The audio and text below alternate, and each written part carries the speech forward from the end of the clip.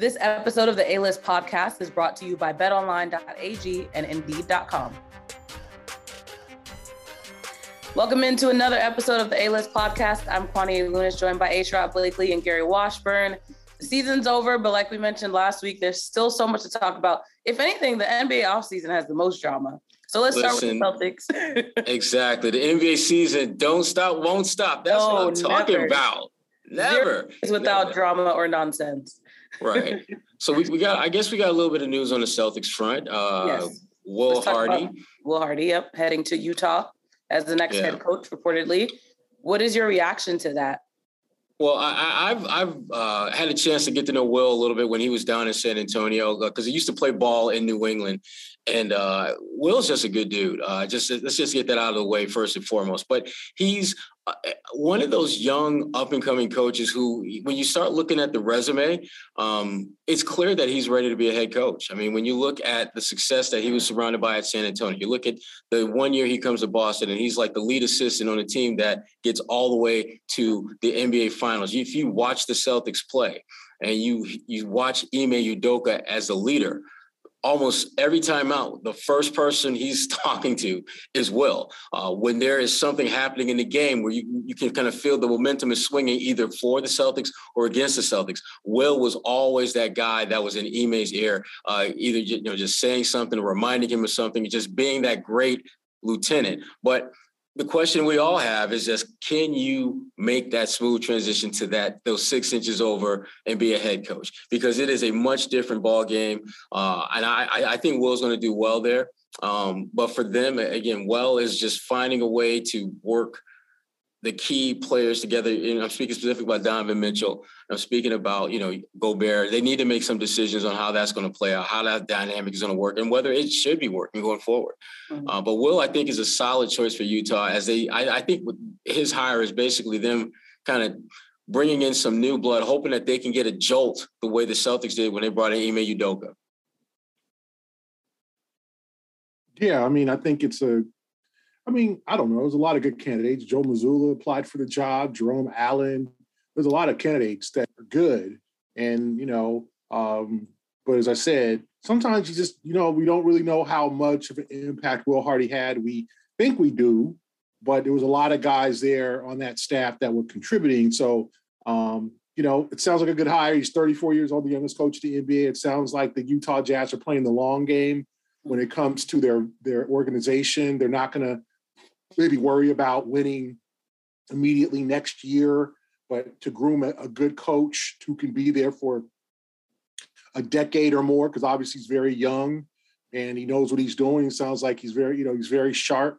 I mean, and obviously now Udoka's forming a Ime Udoka tree in terms of his coaching. But, I think the Celtics are going to have to figure out how to replace him, who to bring in.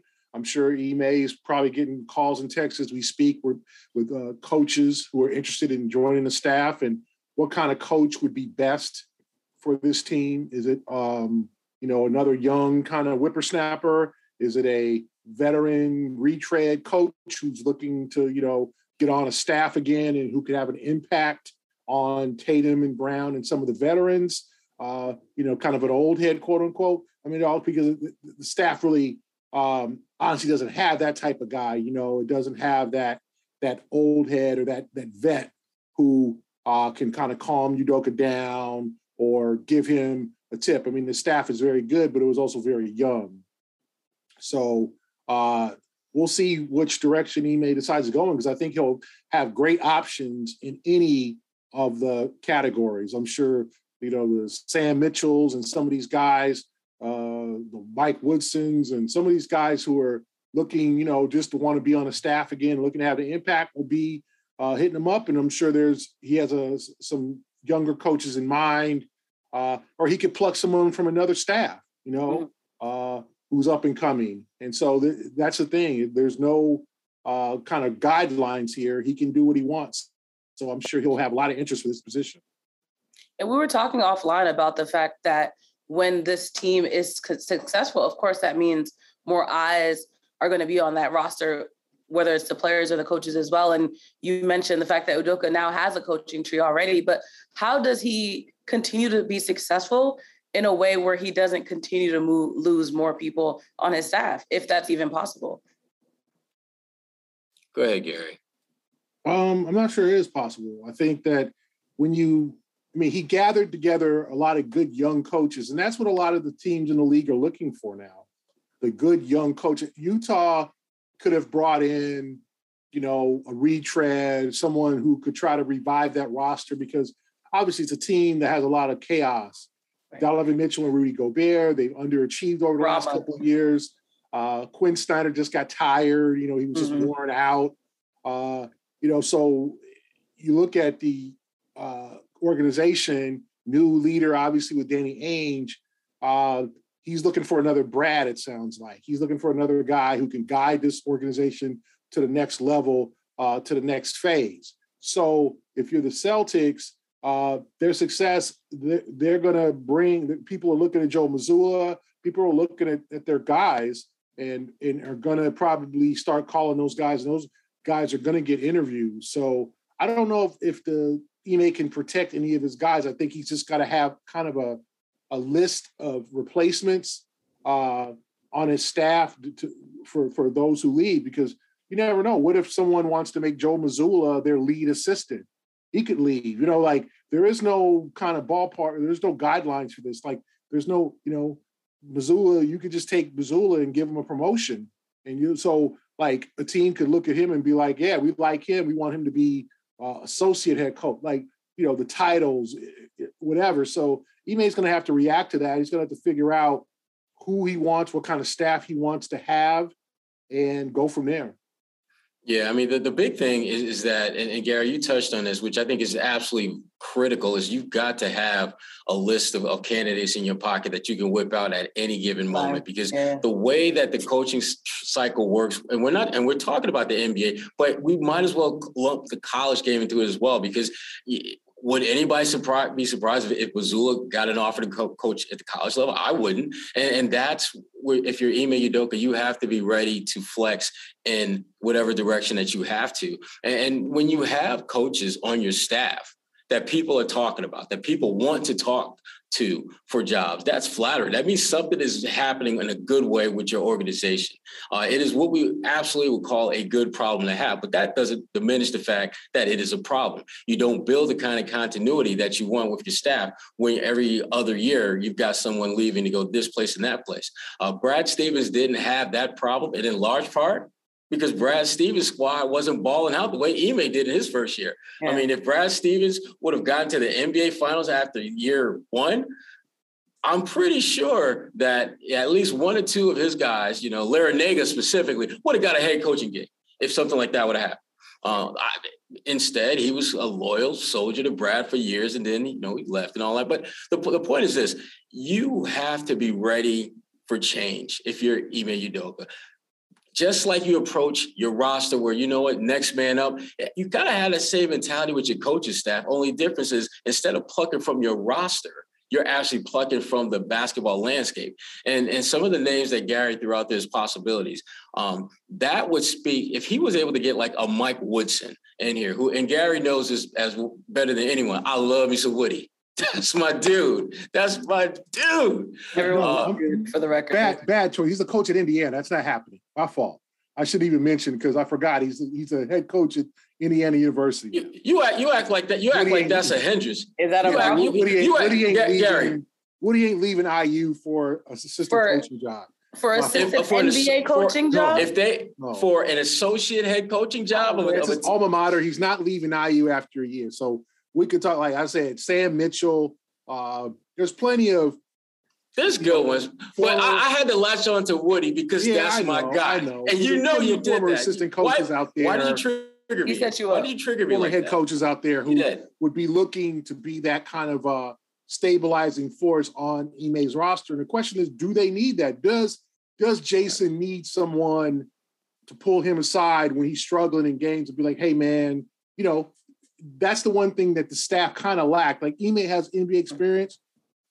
That's good, but they don't have that stabilizing force, former 10, 12-year veteran other than Ime on their staff to say to Jalen, Jason, Marcus, hey, calm your ass down. This is what we need from you. This is what I think. This is what I think will happen. I think he'll promote Joe Mazzulla for the simple fact that he knows, and I know, and you know, Mazzulla is probably the next one to go and get a head coaching gig. So you promote him to your lead assistant, and I think you bring a guy like Aaron Miles, who is kind of more of a player working with Jason Tatum type of coach. Elevate him to that full coach. Make him a bigger part of the coaching staff. Give him a little bit more responsibility. That's cool. They need an old head. I'm sorry. They need like they need a dude who can tell Jason and Jalen and Marcus, like, tell them what's up.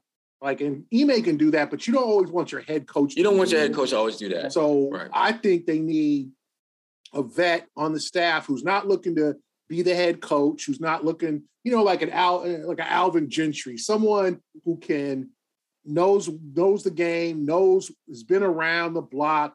There's a lot of guys out there like that who would love to come to Boston, especially in this program, for this organization, and work. So Ime's got, do you add another, 32-year-old guy on the staff? Yeah, you could, hey, that'd be nice. But to me, you add someone who commands their respect when he walks into the room. And there are plenty of coaches out there, and even former Celtics probably, who would love to have that responsibility. Let me ask you this, G. Let me ask you this, because I was thinking that, and I'm glad you opened that door. What about Paul Pierce? Would you bring Paul Pierce? Ain't doing that. Paul Pierce is not on the clipboard.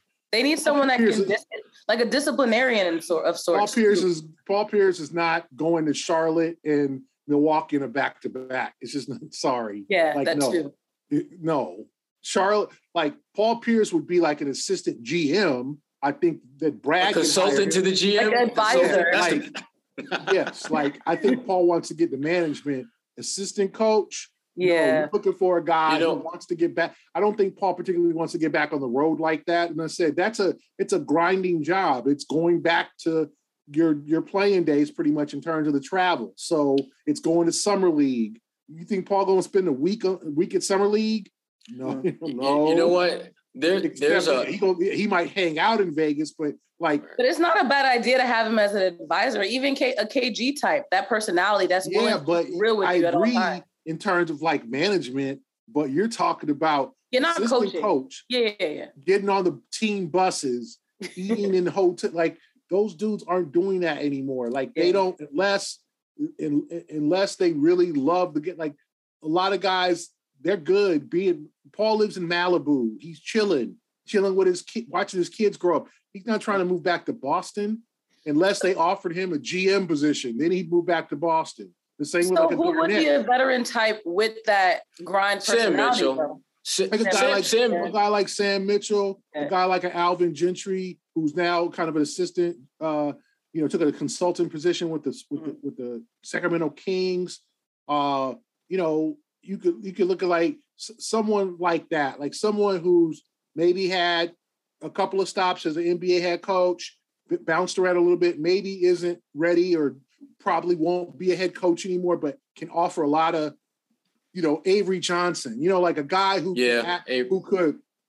been around the block, who has played with some great players and who wants to still stay in the game and coach. That's the thing. Paul don't need the money.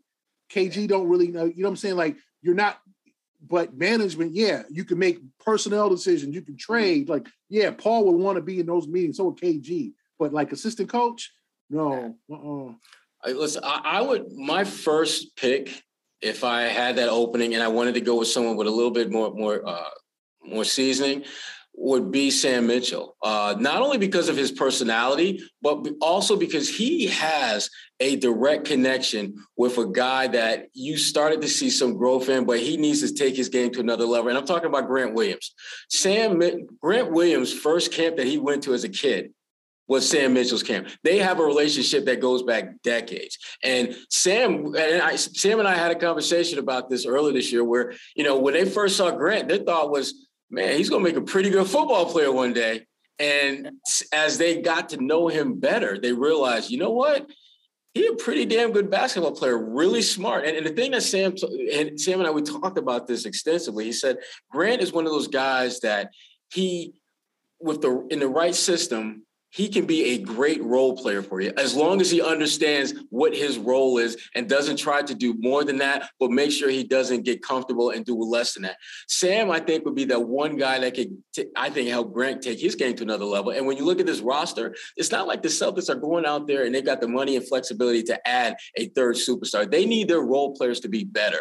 Sam could be one of those guys that can, I think, amplify the play of Grant Williams. And Sam Williams, I mean, if we're just keeping it real, keep it 100, great stories, great storyteller. And he, as much as we love Kevin Garnett, you talk to Kevin Garnett about who really was kind of the one that kind of helped, one of the many people that helped kind of get his game to where it's at. Sam Mitchell is in that boat. So you look at the connections he has with the franchise, you look at the experience factor. I mean, he's a former coach of the year in the NBA, which, as it turns out, is kind of like the kiss of death, because damn near everyone who gets coach of the year is fired within 2 years of being coach of the year.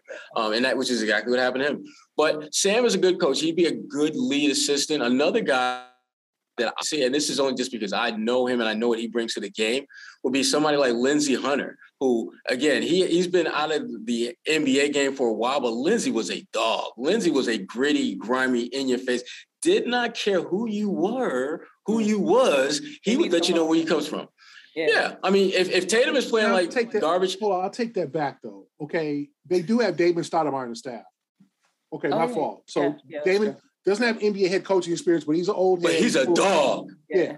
So I don't want to take that away from Damon Stoudemire. It's like, oh, they don't have anybody. They do. So that I'll but he does. He came from college. He like this is his first real NBA position. So they could elevate Damon. Damon could be that guy too. So I don't want to take anything away from Damon Stoudemire. They do have him on the staff. Obviously, I don't think he was a lead assistant, but he's that guy who could talk to Jalen and talk to Jason or whatever. He's been in the wars and was an all-star, great player at one time, one of the top, Isaiah Thomas to me before Isaiah Thomas in terms of his creativity and ability to score for his size. So he could be that person too. He could fill that role. But to me, I think they need to add another vet on to the staff with NBA head coaching experience. But you know what, Gary? Part of I think the challenge for them to really kind of be in guys' faces more this past season was they didn't know these dudes. It takes a little bit of time to get comfortable with folks where you can say things that you normally wouldn't say.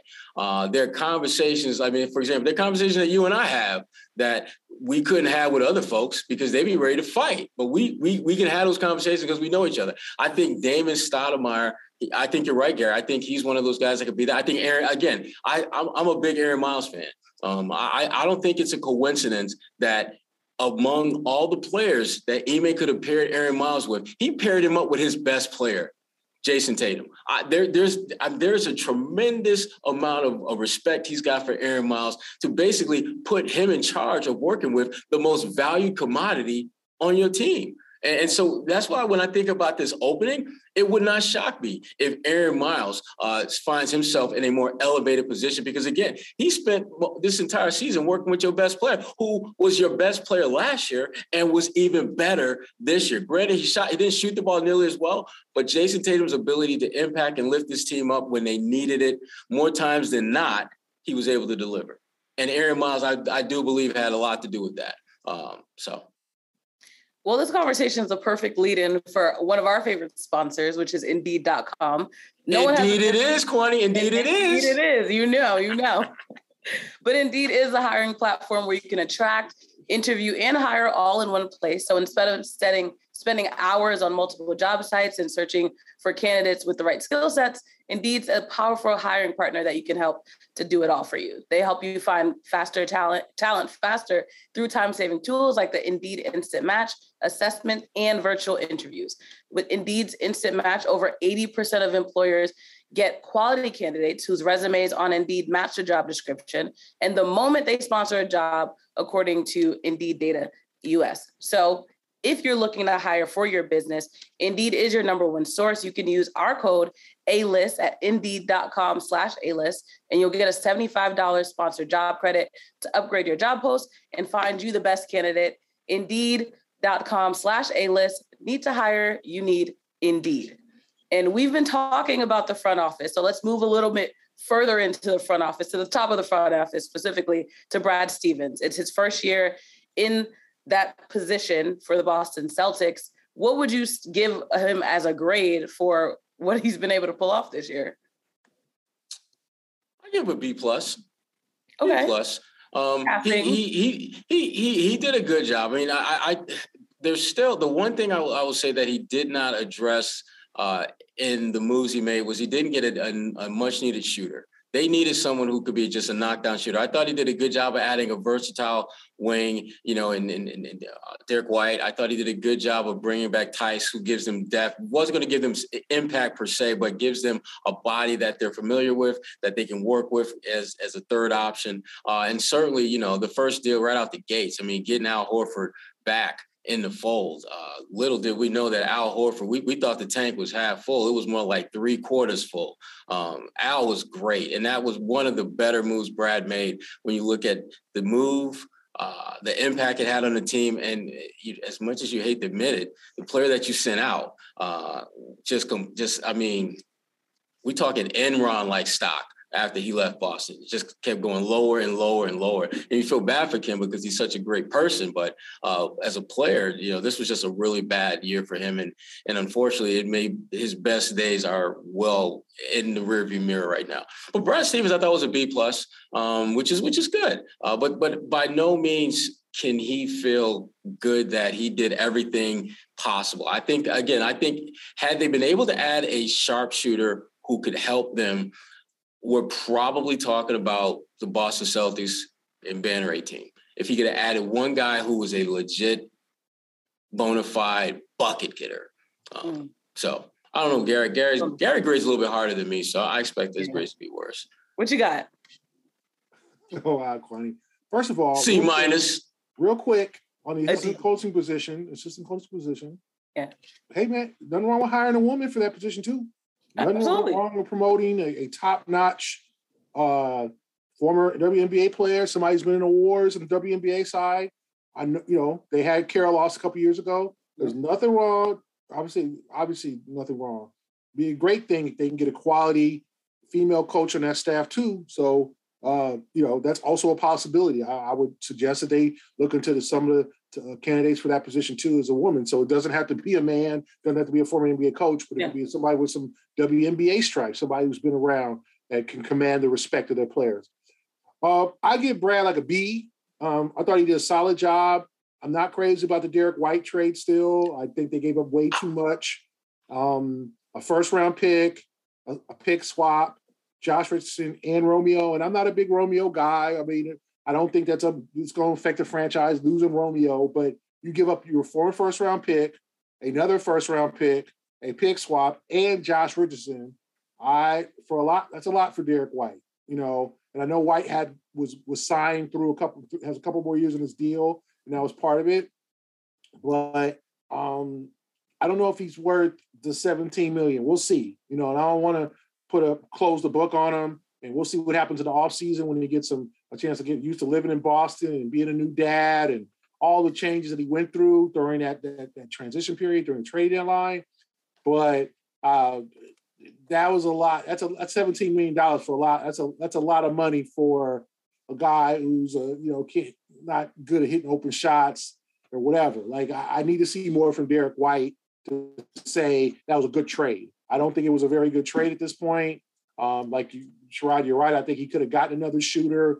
They went and got like Nick Stauskas, who it sounded good because he had 57 Didn't points. Play. Yeah, he had a 57-point game in the G League, but somehow, whether it be in practice, they just figured out he can't play in real games. You know, like, why bring him on? I thought that Brad could have added, I always throw to Joe Johnson out there. I think he loaded the bench too much with too many guys. The guys who are nice guys, good story, you know, Malik Fitz and Jawan Morgan, but those guys ain't winning no ball games. Those guys ain't getting no championship. This is not the damn Atlanta Hawks, Charlotte Hornets. This is not a developmental team. This ain't the G League Ignite. You know, this is the Boston Celtics. You trying to win the championship. And then, you know, so I don't think Brad did Ime any favors with the lack of depth on that roster. and maybe he thought Stauskas was going to be better than he was and was be able to have impact in the game since he's a former first-round pick, and that didn't work out. And, you know, I get it. Sam Howells you can develop, and Matt Ryan and Brian Thomas, two-way guys, you know, but like some of those other guys on the bench, and then the Tice deal, like they couldn't figure out where to play Tice. Like he didn't play much in the finals. They didn't have a place for him. Like he couldn't get him minutes. So I think that's on Brad. That's why he doesn't have an A. He did a good job. The hiring of Ime, although ownership also contributed to that. But I also think if you're looking at, like, he did, in a sense, let Ime down in that postseason because Ime looked at the end of his bench and was just like, man, I ain't got, like, who am I going to play?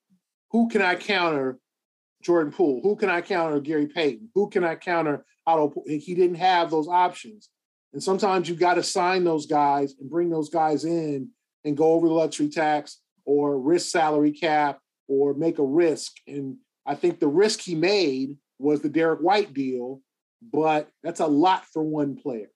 If they had gotten a second player with that deal, I'd have said, that's a nice deal. You're getting two pieces. You give up two players and a draft pick and a pick swap for one guy who isn't a very good shooter. And so what does Derek White do well? That you have to ask yourself. And I don't know yet. I want to see. I'm not going to make a determination right now, but I thought he struggled at times during the season. He definitely struggled at times during the season, but I think Derek's strong suit is playmaking. I think he gives them another guy that they can throw out there who can make plays when you've got Tatum and Brown on the floor and you may or may not have Marcus Smart out there. I think he's a better Brad finisher. Said he need a playmaker? What's that? But Brad said he need a playmaker. He needs a point guard. Yes, he needs another playmaker. So that he's got two. Derek White? Derek White is one of the playmakers. Derek White is a playmaker. Marcus Smart. He's got two that aren't stars. He's got two. Tatum. You got Tatum, White, Smart. Those are your playmakers. That's it. You got three playmakers on a 17-man roster.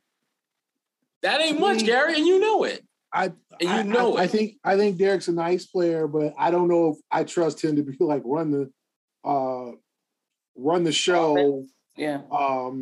And you know, be like that dude could facilitate. I think he can play some D. And I said, if he knocks down open shots, he's valuable on the floor. If he doesn't, then I don't think he is. And that's the problem. That's the same thing with Peyton Pritchard. If Peyton knocks down shot, what happened. None of the dudes that didn't score didn't do much else, so they didn't contribute. So the Celtics are playing 4-on-5 in the finals because Derek White scored 3 points in the last two games. Peyton Pritchard was 0 for 8 or whatever from three-point line, like, you know, it's last game 5 and game 6. Like, to me, they've got to get a much more productive player. But I do think I'll give Brad a B, but I think he gave up far too much for Derek White at this point. That's fair. The grids are in. Before we move on, because I do want to go around the association, because as you both know, there's always drama, like we mentioned at the beginning. I want to give a shout out, of course, to betonline.ag. They're our partners, and they continue to be the number one sport betting destination for you, as you should know by now. Our promo code is CLNS50. They're your go-to spot for Major League Baseball. I'm sure you two saw that brawl that just went down. Baseball is getting a little exciting again. So tune in, use the app to be able to put in some bets overall. Bet on the fights? Yeah, bet on the games, but like it's entertaining now. I don't think you can bet on this fight just yet. Who'll win this fight? The Yankees or Astros? That'd be Yankees perfect. All day. Oh, Kwani. It's funny watching baseball fights, though. It's not. I mean, it's more like pity pat games. It's like a game of pity pat. Yeah, it's like. And remember too, you also have the odds of who's going to win MVP next year in the NBA. Who's going to odds to go back? Odds to return to the finals. With the Celtics odds to win the finals, like that's also all those proposition bets are coming up, and obviously in the NFL, who's going to win? I was looking at who's going to win NFL MVP: Russell Wilson, Tom Brady. It's a Derrick Henry. You know, all those things are seem to be. You know, it's a fun time, especially in the summer, because football is going to be coming up in a couple of months, and after that, basketball. So And don't forget about Summer League. Now you can make some cheddar off of Summer League. And give you some eyeballs as to what to expect in the season too. Yeah, exactly. Sports never ends. You gonna put your house on the Summer League game? Hey, Gary, you know my money Gary, on. You know somebody gonna put some money on like Manchero or Chet or one of them. You know what they should do though. When they do, use that promo code. Y'all need to cover the spread. Don't put that dude in the game. I can't. You gonna put the spread in? The spread is 7. We good. We good. Stop right here. Hold up, you 5-point favorites. Don't put that ball in. You upset. Coach, call timeout, Coach. We good. I got 1,000 on this game. Anyway, the promo code is CLNS50. Use that on betonline.ag. BetOnline, they're where the games start. Let's go around the league. Of course, should we talk about Kyrie first or should we talk about Bradley Beal? Let's talk about Bradley Beal. I think that's the less dramatic one and the more reasonable conversation. Then we'll get into the spicy stuff with Kyrie. But as you both also know, Bradley Beal is expected to opt out of his current contract and sign that Supermax with the Wizards. But the only thing about that is the fact that, of course, the rumors are going to continue to swirl about whether or not he could end up on another team, specifically in Boston. He hasn't been able to get past the second round in Washington. So would it be in Washington's favor, but also his, for them to just kind of let him go, see what they can get for him and try to rebuild, but also let him have a shot at winning a championship before he eventually retires? Well, any departure on his part is going to be initiated by him. Washington, there's no incentive for them to be like, maybe we can put together some players and trade you and win. But the thing is, you can't. You're not going to get the kind of talent that you're going to want to put together and actually compete. And the one thing Washington will tell you is that, you know what, we had injuries, we had guys in and out of the lineup. If we're healthy, we got a chance to be a decent team, which is true. But if you're Bradley Beal, you've heard that song and dance before. That record is getting kind of old. If only we did this, if only we had that. We were so close. If you're Bradley Beal and you looking at Father Time is looking at you, Bradley, like, okay, mess around and stay in Washington all day you want to, but I'm coming. I'm going to let you do your thing now, but I'm coming. And Bradley Beal, he's got to make a decision. I would not be surprised if Bradley does not re-up with Washington. It would not shock me at all. I think he's getting to that point, especially when he go back home in the summertime and him and JT are hanging out. And JT's like, yo, man, it was great going deep in the playoffs. That's right, Bradley. You don't really know anything about that deep playoff run life, do you, bro? Do you? Tatum won't be obviously that malicious about it, but there's that vibe. You want to be able to compete with your brothers, and sometimes you may need to join forces with them. I would not be surprised if Bradley Beal decides that he needs to find a new home for the 22-23 season. And Boston's always going to be thrown out there as a possibility because of the Tatum connection. I don't think he'll come to Boston, but we're going to talk about it because that's just what we do. But he's a hell of a player. I mean, there's no knock against him. He's one of the best scorers at his position in the game. I just don't think where the Celtics are and where he needs to be, I'm not sure that's a good fit, particularly when the Celtics would have to part ways with in order to get him or to make it so that their roster was in position to take on the kind of contract that he's going to demand. Gary, what do you think he does? I think he stays in Washington, to be honest. I think just take that money. I think he's take loyal the money to the and pout on the bench for the rest of his career. I think the Wizards will promise that they'll make the proper moves to accommodate him. I mean, you have a team now, it's not bad. Like Kyle Kuzma, Kentavious Caldwell-Pope, Dingy Advia, Corey Kispert. Where do you put that team, Gary? Where do you put that team in the East? Kristaps Porzingis. Right at the bottom. They need another, but they're not terrible. And they had a strong start. Then everybody got hurt. Then they broke down, and then suddenly, the Dinwiddie thing didn't work. Yeah. And the Montrezl Harrell thing didn't work, or they moved him or whatever. And that's a consistent theme. It didn't work. Yeah, no, the contract struck midnight at 10:30. Washington, Washington has struggled, unfortunately. I mean, Rui Hachimura has not turned out to be, any type of, he was a lottery pick, but they have now Porzingis. They haven't had that guy that they've drafted after Beal. And remember, remember, Kwani, Beal is about to turn 29. He ain't that old. Yeah. But somebody else in this thing 29, right? She ain't that old, right? I'm just saying, like, don't Beal old as dirt, Gary. What you talking about? Don't act like he over the hill and all that. Damn, he hella old. I mean, but you opt into a 5-year Supermax deal, then like your career flies by. June 28th, 1993. Lil Kwani was in the cradle at 4 months old. Anyway. The clown. Young Bradley Beal was born. So my whole thing is, like, I still think he has time. He's got to stay healthy. And I think he has a loyalty to Washington. Washington's a great basketball town. It's just can't ever get out of its own way. It's really, really sad. Some of the, downfall, the John Wall thing just eventually didn't work out. And I mean, they've had number 1 overall picks and they've had franchise caliber players and they've gotten injured. It's never worked out. Chris Webber, Sheik Wallace. Yeah. It's just, it's a lot of money to leave on the table, but what are you going to do? What are you going to trade for Washington to watch? Because let's be honest, the Wizards trading Beal, he's another franchise guy, right? He's a guy that he's going to maybe eventually have his number retired there. So you're going to ask for a lot of money, a lot of assets back for Bradley Beal. And you're going to have to match salaries. If let's say he opts in to the final year of his deal or whatever, right? Because he's not a free agent. He can just opt in and he can sign an extension. He opts in and asks for a trade or whatever.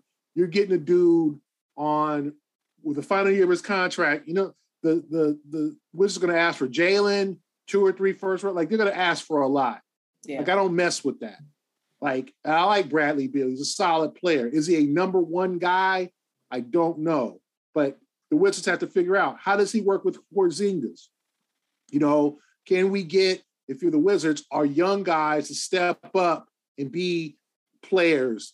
The Rui Hachimuras. Like, they have a lot of, it's interesting. There's a lot of questions on their roster that it's just, you just don't know.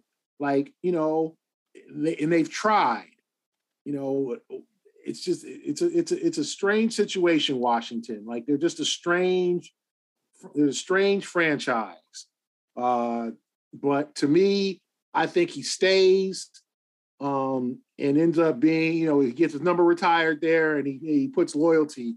That's $250 million you also walking away from too.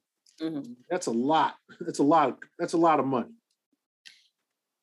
Moving on to Kyrie, because that's a whole saga in itself. On Monday, there were reports that KD still hadn't talked to the Nets front office. We weren't even sure if Kyrie was going to opt back in, but at the end of the day, Kyrie reportedly opted back into that $36.5 million contract, an option for the Brooklyn Nets. So it looks like there might be a reunion of KD and Kyrie back in Brooklyn. Do we think this is viable? And do we even think Kyrie is this duo going to stay together in Brooklyn? Go on, Gary. You got it. It's a stressful question. Talk about your boy, Gary. Yeah, I mean, I think this is one last shot. I think that obviously Kyrie looked around and first of all, it's a very difficult situation. LA was the only one, yeah. The teams that can afford you are rebuilding. You're not going to go to Detroit. You're not going to go to Portland. Portland's not going to, your options are limited. The teams who have real money, who can really afford you, don't want you, and they don't want a 30-year-old player with a lot of, baggage. And also, I mean, they're not going to win a championship with you. So he just put himself in a really bad spot. He's a free agent in a bad year. Yeah. So I thought it was astute for him to go back to Brooklyn, try to work it out, try to run it back, see what the Nets can do, and then also make some promises to the organization. Okay, last year was a disaster. I promise, I'm going to try to give you 70 games this year. My head's on straight. So on, it's the only option you can do, the only option that either side has, or the Nets can trade him at the deadline. He's got an expiring $30-something million a year contract. Now, that's a huge deal to move at the trade deadline. You can move it for other expiring contracts or somebody else's bad contract. But let's say the Lakers maybe can move him from Russ's expiring deal in February if it doesn't work out in Brooklyn. If they're messing around, or you could do something to try to get assets back. But I think the Nets were like, listen, like, we're not signing you to those Supermax. Either you opt in or we'll work out a deal, but we're not going to commit to you long-term, given what you've shown us before. I don't think anyone would do that. And I think he knows his worth around the league is less. It's declining. He's a brilliant player when he's on the floor. He is a show-stopping, great player, great ball handler, ability to finish with either hand, all of the stuff that you like. That's why it's such an alluring player, because of his talent. But then there's just so many elements in his life. I don't know if I want to play tonight. I don't want to be vaccinated. My head ain't right. I'm just going to sit out a week. Like, you can't have that in the league. This is the NBA. Like, this is the National Battle Grown Man's League. You can't have personal issues or things that are not, but you're showing up at your sister's birthday party, or you're getting it in at a game. You're doing other things, or I'll let my guys handle the game. I'll be here. Like, no, that's not loyalty. And so I'm sure he's got to do some serious talking to his teammates in Brooklyn and be like, hey, fellas, I'm sorry. I'm in. When's our first, informal workout? You get Ben Simmons back, you get KD back, and you try to make up for it. That's the only option he has, because at this point, he's going to end up running himself out of the league in 2 to 3 years. People don't want, unless he starts going to, 3-4 years ago, Russell Westbrook was an indispensable piece. Now nobody wants him. You understand what I'm saying? Like, it can happen fast in this league. Look at John Wall. John Wall was a dude who was all the skills, all-star a couple years ago. Now he's on a contract. Nobody wanted to pay him. Now he's got worth. But you go into the Clippers after getting bought out. But the league will forget about you and keep it moving. There's too many young stars coming up. For every Kyrie Irving, there's LaMelo Ball. You know what I'm saying? There's Cade Cunningham. There's too many dudes coming into the league for you to think that the league is going to forgive you for past sins and not trip. They'll keep it moving. There's only a few guys, the Kobe's, LeBrons, and Jordans, that the league will never forget. And boy, I wish I could see him play again. Other than that, ain't nobody gonna be forgetting about remembering Kyrie. Oh, wish Kyrie was back. Like, no, once you're gone, you're gone. And you're begging to get back in. Like, I think Kyrie had to have kind of become a Jesus moment in terms of, like, okay, I gotta show that I'm worth, because the league will spit you. Sherrod knows, the league will spit your ass out. Look at Isaiah Thomas. He's trying to get back in. That's injuries. Like, the league is unforgiving. This is not a league for sympathetic people.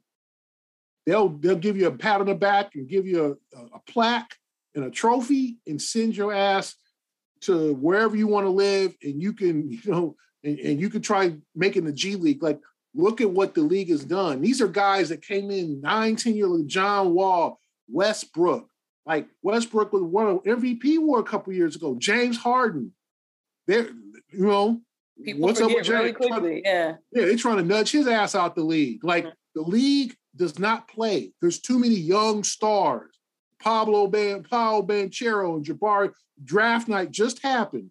A bunch of dudes, and this will make you feel old, Kwani. Jabari Smith, born May 2003. Don't say that. Ew. First 2003. I looked at the birth dates. That's when my youngest brother was born. May 2003. He was like a baby when a month old, LeBron got drafted. Like, that's how fast this shit goes. We all old now. So and Kyrie can't, I'm Kyrie. So what? Yeah. 2016, 6 years ago, bruh. Like, what have you done for me lately? It's Janet Jackson. Look it up, Kwani. I know the song. Don't do that. Oh, that song. You don't know about Control album. Don't do that. So anyway, it's what have you done for me? This is a what have you done for me lately league. And there's a bunch of kids who just got drafted who are like looking to take your spot. looking to take your endorsements and take all the stuff that you used to get. So Kyrie probably said, you know what? My reputation and my career is on the line here. I'm 30, but I can the league is nudge you out because the league said we don't want no parts of that dude. The league is trying to nudge James Harden out. What does he have to do? He got to prove it this year. Same with Russell Westbrook. That little class, the dudes who came in 10 years ago, 11 are starting to get old. Blake Griffin, who gonna sign Blake? Like the league is unforgiving. Physically, you slip. Mentally, you start tripping. The league is like, okay, you do you. Deuces. We're gonna sign this 19-year-old. We're gonna trade up in the draft and we're gonna draft your replacement. Like, it is unforgiving. So I think Kyrie intelligently said to himself, okay, I've got to figure out a way. I can't get to LA and I ain't taking no $30 million pay cut. Even he ain't tripping. He might not be tripping about money, but $30 million, he ain't walking away from no 30 big ones. Mm-hmm. 30 large. He ain't doing that. Okay. He ain't taking $6 million to play for the Lakers. He like, hey, I love the Lakers. I would love to go play in LA, but I ain't taking no 500% pay cut. Hell no. Absolutely. Whatever it is, I ain't taking 20% of what I earn. So he's got to make it work because his reputation, his career, just like Westbrook this year, just like Harden, we can talk about that. Him, Westbrook, Harden, their careers are on the line here. The league don't care. So I'm 7-time all. So what? That was 2016. How many changes have? We didn't have a pandemic since then. It was 2016. That's a long ass time ago. That pandemic made everything seem like it was 30 years ago. We look back at 2019 and be like, damn, like those people were at the game. Those people were at the game with no where the masks at? Like in locker rooms on top of each other. Oh god. Yeah, like you look at an old basketball game, like look at NBA TV in the 2019 finals. You're like, damn, all them people was there. Who got a mask on? That's very dangerous. That's unsafe. Like it made everything age so quickly. So these guys have to come to Jesus and figure out how long do you really want to be in this league, or the league will politely or impolitely, in many cases, nudge your ass out. You did mention John Wall. That's one more player I did want to touch on before we wrap up. They agreed to close the Rockets and him agreed to that contract buyout. He's reportedly heading to the Clippers. You mentioned the league. It's not kind to people like the way John Wall's career has been. So do you think LA will be a vital year for him, or will even be a relevant year for him? Actually? Totally. He's a guy who's 32 years old, 31, 32 years old. He's got to prove that he's physically ready because in Washington, he was breaking down. Yeah. They went to Houston and then they started rebuilding and he signed that huge. See, that's the Wizards too. The Wizards signed him to that huge contract and unloaded him for Russ, and it worked out. Then Russ should have stayed his ass in Washington. Instead, he requested a trade, want to go to LA. But for Wall, the Clippers are putting together a team. They are putting together a team to look out for. Now, a lot of things have to happen right for the Clippers to push the Warriors. Kawhi's got to stay healthy. Yeah. Okay, coming off the ACL. Paul George got to stay healthy and balling.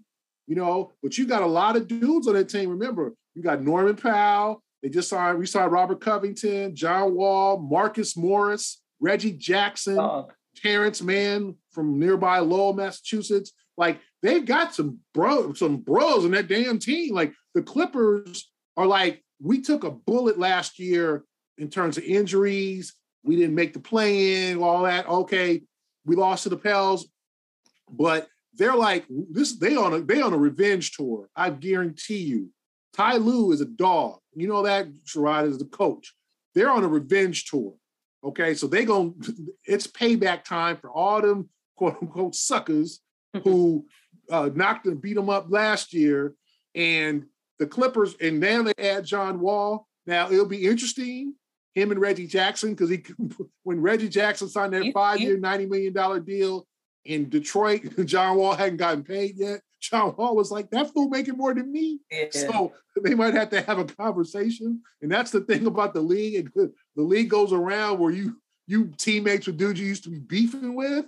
So, but that he adds another element, and they are loaded. Remember, I didn't even mention like dudes like Brandon Boston, who got off on the Celtics last. Like the Clippers are deep, they're young, and then if Kawhi and them, he cooperates and he's body, like don't mess with the Clippers. Yeah, but at the end of the day, Gary, they're the Clippers, and they're inevitably going to find some way to screw up what is an otherwise perfect plan. Right. It's true, though. It's true. You look at those Doc Rivers coach teams with Chris Paul and Blake Griffin and DeAndre Jordan and all them cats when they were like, young and spry. They were balling. What they do? Coming up short. That's what they do. That is the Clipper way of doing things. They're a force to be reckoned with. I said, we'll see what happens. I know Ty Lue's a dog, and I'm sure he'll have them ready if they're healthy. So I think that was a good move for John Wall to try to resuscitate his career. But I think we're seeing, and I know our younger viewers, grew up in, where John Wall and Kyrie were in their primes. But you guys are seeing how professional sports is and how the league, once you get to 30 especially, starts to try to nut, unless you're Steph. Now, Steph's a special case. Some of these guys are LeBron, Kobe, God bless Kobe, like were in their 30s playing at a high level. But if you slip, the league will be like, hey, man, like, it was nice. You were nice. But let me, hey, there's Fenerbahce Okra or CSK Moscow. They paying too. You want to go over there? Or you want to go to China? You want to play, you know what I'm saying? Like India. The way you said that. They got a league in Afghanistan. They got the NBA. You can play NBA Africa. Like the NBA is global now. Basketball. So they will tell you your time is up, bruh. So I think Kyrie saw that on the wall. And I think John Wall saw that on the wall. No pun intended. Like I got to get on the damn court. Yeah. And Kyrie's got to prove it. No more, sabbaticals. No more talk. No more. Just, bruh, you need the ball for like more than 5 games in a row. Good points. Next week, we're going to talk about Summer League, right?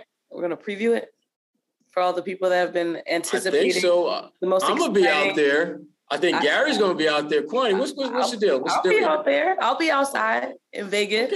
Okay. That Vegas, I got to prepare for that Vegas heat. Hey, Gary, she don't know about that Vegas heat yet, though. No, I know about the Vegas heat. I don't know if I'm ready for it.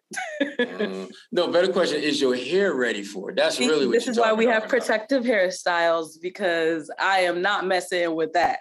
Because if your hair ain't ready, we're gonna find out real quick. The braids will be intact for Vegas. 6-7-20 in the building. We'll actually do a preview before we head there, and then we'll maybe do something there or recap it. Either way, A-List Podcast is the podcast you want to stick with for, of course, the Celtics, but all your NBA news.